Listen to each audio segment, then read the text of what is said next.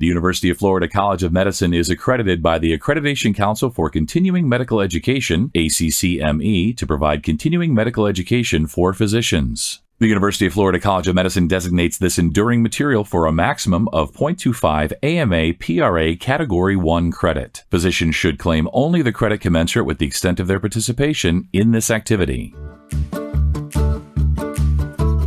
Welcome to UF Health Med Edcast with UF Health Shands Hospital. I'm Melanie Cole, and I invite you to listen as we examine the clinical trajectories of acute kidney injury and surgical sepsis. Joining me in this panel are Dr. Tezcan Ozrazgat-Baslanti. She's a research assistant professor at the University of Florida College of Medicine, and Dr. Azra Bihorak. She's the R. Glenn Davis Professor in the Division of Nephrology, Hypertension, and Renal Transplantation at the University of Florida College of Medicine. Doctors, thank you so much for joining us today. Dr. Bihorak, I'd like to start with you to tell us a little bit about sepsis-associated acute kidney injury and their correlations. Tell us about how it's associated with increased healthcare costs, mortalities, anything you'd like to share about that. Thank you for having us on your program.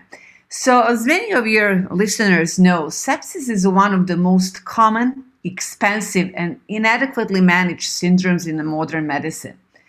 Every year, about 1.5 million individuals in the United States are affected by sepsis. 1 out of the 3 hospital deaths because of the sepsis.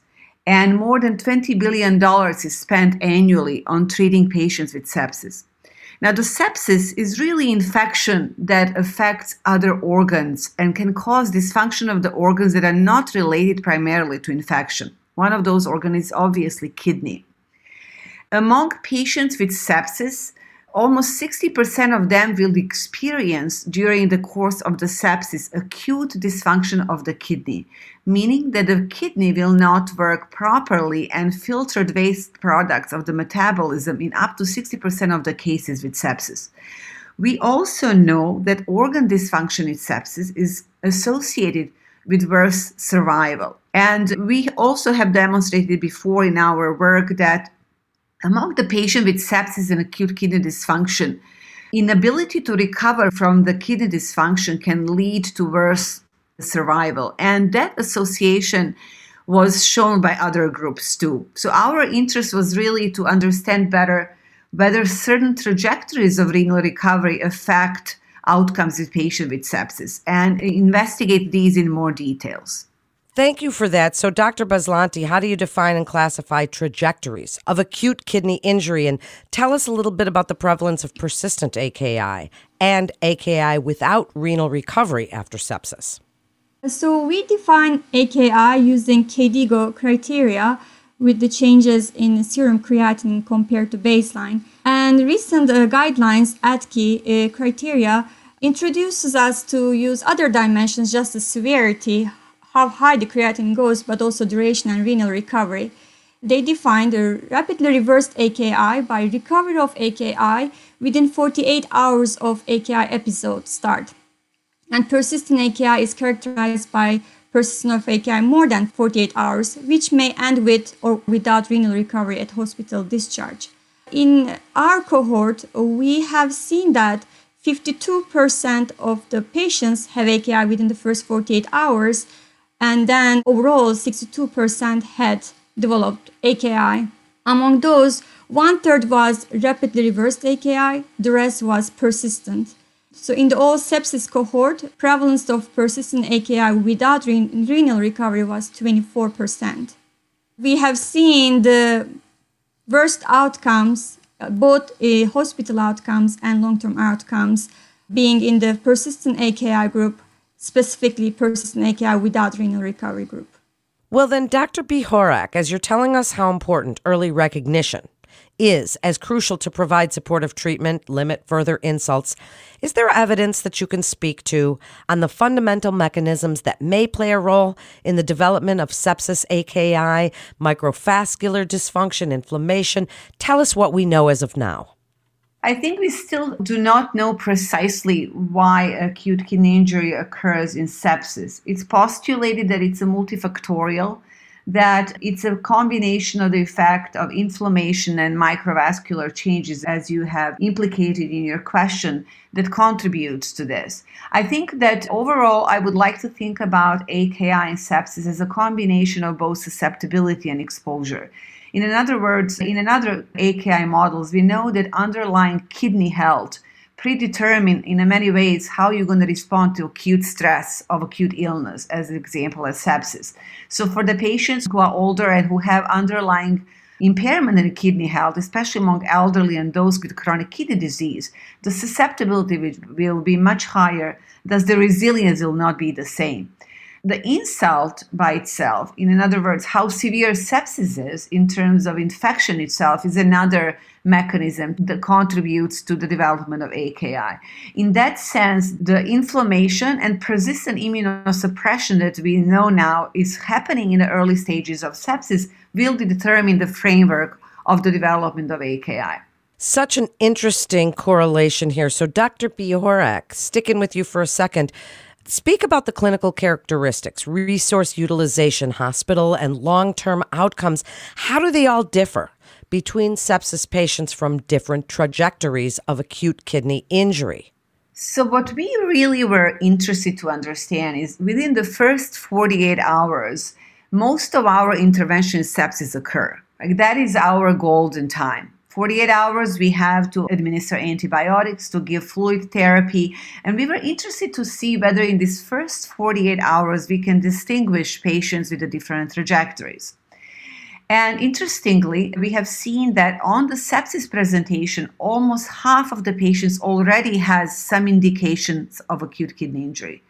Part of this cohort that has early sepsis, we think, is due to inadequate resuscitation, meaning not receiving adequate fluid, and will be very responsive to fluid therapy, will respond quickly, and will implicate that their course might be less severe than others. These rapidly reversed AKI group actually show themselves in the first 48 hours. Those are the patients that we can recognize as early recoverers, maybe not put any more further invasive strategies of treatment to them, and then focus on the group that does not recover within 48 hours. And those are persistent AKI group. Among those groups, we have demonstrated that inability to recover from renal dysfunction by the time of the discharge will be associated with need for renal replacement therapy. Almost half of these patients will need dialysis or CVVH, and the mortality of 40%. So meaning that patients who do not recover their renal function to their baseline, half of them almost will die by the hospital discharge. Those are the short-term outcomes. These patients will require prolonged ICU admission, will require more mechanical ventilation, more use of vasopressor, and so on. In terms of the long-term function, we also see that among survivors, the ability to recover renal function at the time of the discharge will determine what happens to you a year from the discharge and whether you die or develop chronic kidney disease. Wow. So, Dr. Baslanti, and the message for this particular podcast, how can you translate the findings that you both are discussing today into potential treatment strategies and add to the promising pharmacologic approaches that are being developed and tested in clinical trials? Take this from research to bedside. So the key points of this research was that we have observed 1 out of 2 sepsis patients develop AKI. So the clock starts ticking at the moment of the sepsis protocol being initiated. And after that, 2 out of the 3 patients with AKI develop persistent AKI after 3 days. So this tells us that the initial effort needs to be focused on early reversal of AKI. And 1 out of 2 with persistent AKI did not recover their kidney function by the time of discharge. And 1 out of 2 with persistent AKI without renal recovery died in hospital, and 1 out of 2 of the survivors died or had severe functional disability 1 year after discharge. So this really shows the importance of preventing the AKI development, if not preventing the AKI to be persistent, and if not, try to help the patients recover before their discharge, because we see that this enhancing the kidney recovery is really important and top priority in sepsis research. Can you prevent sepsis-associated acute kidney injury? Do you see that happening in the future? I think we are in the beginning of these efforts. As of now, in our own institution, we have focused a lot of our work on early recognition of AKI and risk stratification of patients who present with acute kidney injury in terms of who is at the risk of developing persistent AKI. As of now, we have strategies to ameliorate secondary insults in patients who present with AKI within 48 hours of sepsis. That means we can adjust our antibiotic therapy not to use medications who have potentials to induce further kidney toxicity. We also know that too much or too little of the fluid is not good for AKI progression. So we have to develop precision in way how we resuscitate these patients. And for that, we use some well-proven strategies like dynamic assessments of volume responsiveness and so on. But the most important thing here, I think, is understanding the prognostic enrichment that AKI has in the course of sepsis. In other words, if you can identify a patient who has one of these malignant phenotypes, meaning patients with AKI early is at more risk of having worse outcomes. 3 days from sepsis onset, patients who have AKI and is not recovering is now really in the most malignant clinical phenotype.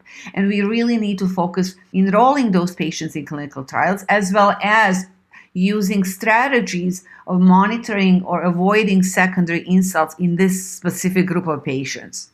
What an interesting study we're discussing today, and I'd like you each to have a chance for final thoughts. So, Dr. Baslanti, to start with you, what would you like other providers to take away from these studies and clinical trials and the testing that you're doing and really sepsis-associated acute kidney injury? What would you like them to know about this?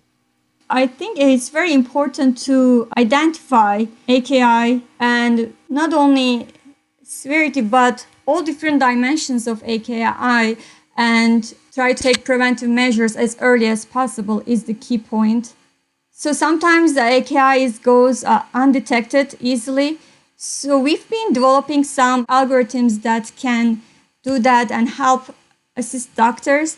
And I think that would become more common soon and that would help. And I think a really important part is to be aware of the trajectory of the patient and take preventive measures as early as possible. It's a great point. And Dr. Bihorak, last word to you. What would you like other providers to know and to take away from this really interesting episode? I think that I would summarize this in awareness, recognitions, and precision, meaning increase the awareness among primary providers in ICUs and hospital, awareness of importance of AKI in determining outcomes of sepsis patients. Recognition would be recognizing AKI at any stage of sepsis, as early as the time of admission to hospital. Very important. And precision means not only recognizing acute kidney injury in isolated moment of time, but tracking dynamically trajectory of AKI as a complication and understanding which of malignant trajectory your patient is assuming early enough so you can reverse the course and change the outcomes. Thank you so much, doctors, for joining us today and sharing your incredible expertise in this research. To refer your patient or to listen to more podcasts from our experts, please visit ufhealth.org/medmatters for more information and to get connected with one of our providers. That concludes today's episode of UF Health Med Edcast with UF Health Shands Hospital. Please remember to subscribe, rate, and review this podcast and all the other UF Health Shands Hospital podcasts. I'm Melanie Cole.